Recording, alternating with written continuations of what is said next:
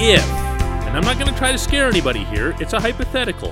What if the Penguins come back this fall with the same two goaltenders? Good morning to you. Good Tuesday morning. I'm Dejan Kovacevic of DK Pittsburgh Sports, and this is Daily Shot of Penguins. Comes your way bright and early every weekday morning. If you're into football and or baseball, I also offer up daily shots of Steelers and Pirates right where you found this. It's not inconceivable that Ron Hextall will just return to the coming training camp with the same goaltenders, with Tristan Jarry and Casey DeSmith. It didn't escape my attention, and it shouldn't have escaped yours, that at Hextall's end-of-season press conference, when he was asked about Jarry, he also brought up DeSmith. No one had asked about DeSmith, who, by the way, is also under contract, just like Jarry is. Hextall didn't have to bring him up at all, but he did.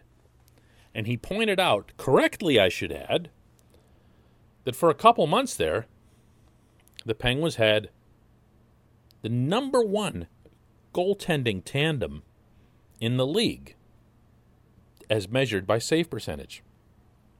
That's how good not only Jarry was, but also DeSmith. So was he setting himself up for making sure that he doesn't devalue someone he wants to trade at some point? Maybe that's the thinking. Maybe he's not bluffing. Maybe all of the Penguins are not bluffing when they say that they believe in Jarry in particular. That's what this is about. DeSmith is pretty much cast, fairly or not, as an NHL backup. He can come in and get you a few games, but eventually the shine's going to wear off, and that's that. Not the biggest dude, not anything he can do something about, and that's probably going to be his role, not just here in Pittsburgh, but wherever it is that he might go on the NHL tour along the way.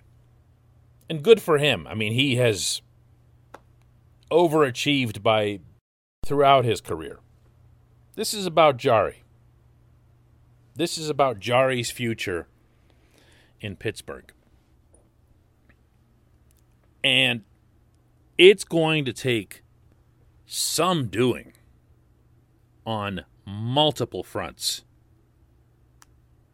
for this team to be able to proceed with this goaltender. And you know what else? That might also be true in the reverse. Think about it from Jarry's perspective. This portion of Daily Shot of Penguins is brought to you by Fubo TV. The cost of cable is $200 a month. With Fubo TV, it's just $65 a month, and you watch all the same channels, including AT&T Sportsnet Pittsburgh. All the sports stuff is on there. I have this myself. It's actually awesome. Fubo TV is offering our listeners of this show a 7-day free trial and 15% off your first month. For real, by going to FuboTV.com/DK. There's no contracts, no catch, cancel at any time. Once again, free trial and 15% off your first month by going to FuboTV.com/DK. Jarry comes across at times as being aloof. I don't think he's that. I just don't think he's bothered by much. I think that's different. Aloof can mean like, you're living in your own world or whatever. I just don't think much phases him. And I think that might be part of the reason that whether it's fans or even people on the inside, they kind of see him as being, whatever. If it doesn't bother him, it's not going to bother me. And that can be a good thing. That can be a positive trait for someone at that position to have. Short memory and all that other stuff. But look, if you're a goaltender, you want to know, not to wonder, but to know that the 18 skaters giving it everything they've got in front of you trust you, that they believe in you. And don't tell me that that's not going to go through his head. Don't tell me that that can be wiped away with some, I don't know, strong training camp or preseason or even a great start to the regular season. Because even if all that happens, if Jarry somehow takes the 2 months that he and DeSmith put together this past season, the shortened schedule, and turns it into some 82-game masterpiece, like they win the Jennings Trophy, lowest goals against. I'm being ridiculous here. The Penguins aren't that kind of team, but you get the idea. Even if all that happens, picture the full month leading up to playoffs. Picture the kind of questions that annoying people like me are going to have to ask. Not to be annoying, just because it's our job. Of Jarry. Yeah, Tristan, it's great how you've played here, but what's your mindset now as the playoffs are approaching? That's the kind of thing he'll get.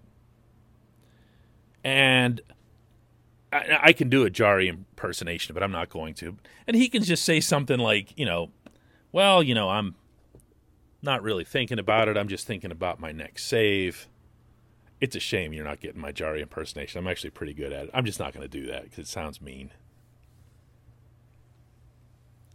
He's going to get bombarded with this stuff. He's going to get it everywhere that he goes.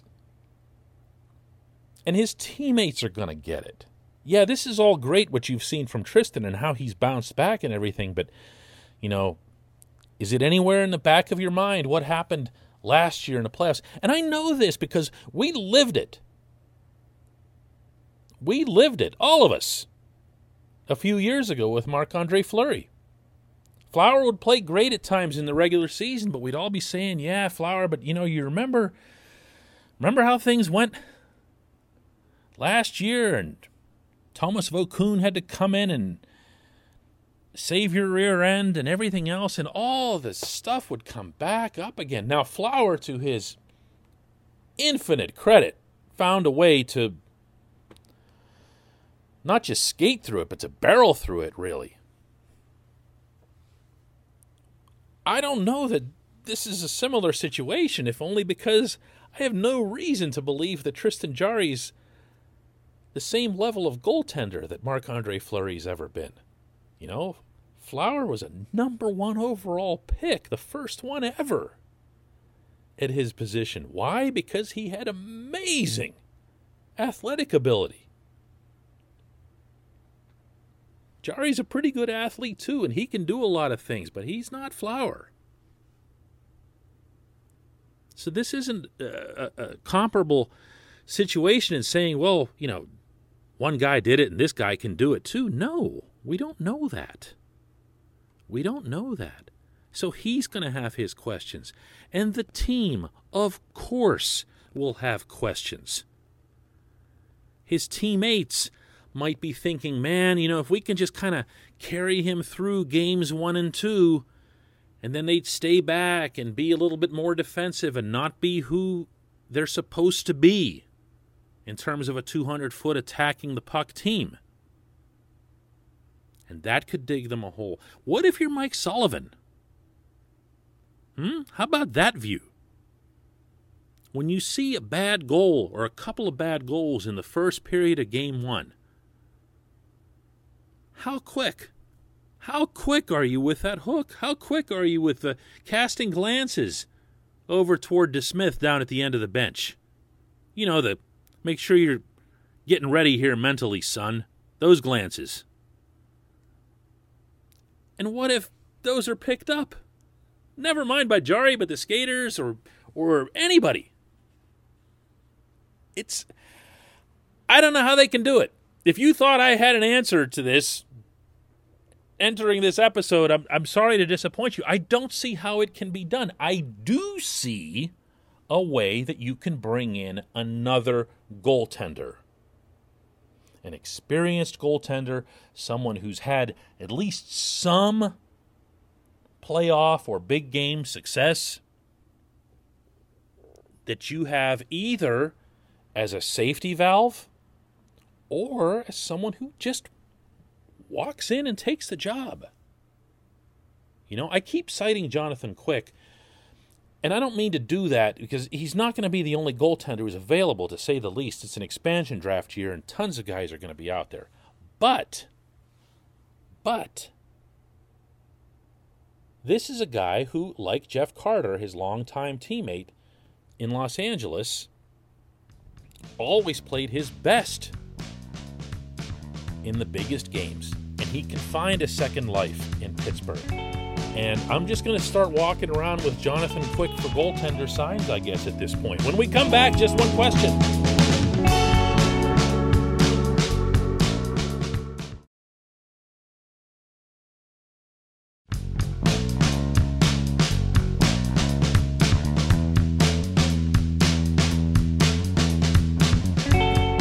Back. It's time for Just One Question, and that's brought to you always on this program by the Greater Pittsburgh Community Food Bank, where for a brief time, your contributions result in double the food being made available to those in need across Western Pennsylvania. Usually, it's $1 gets 5 meals. Now it's $1 gets 10 meals because of a matching donor who's taking care of the rest. So now is a great time to feel doubly good about contributing to the food bank. You can do that at pittsburghfoodbank.org. I'm going to give you the address again. It's Pittsburgh Food Bank. Spell all of that out, .org.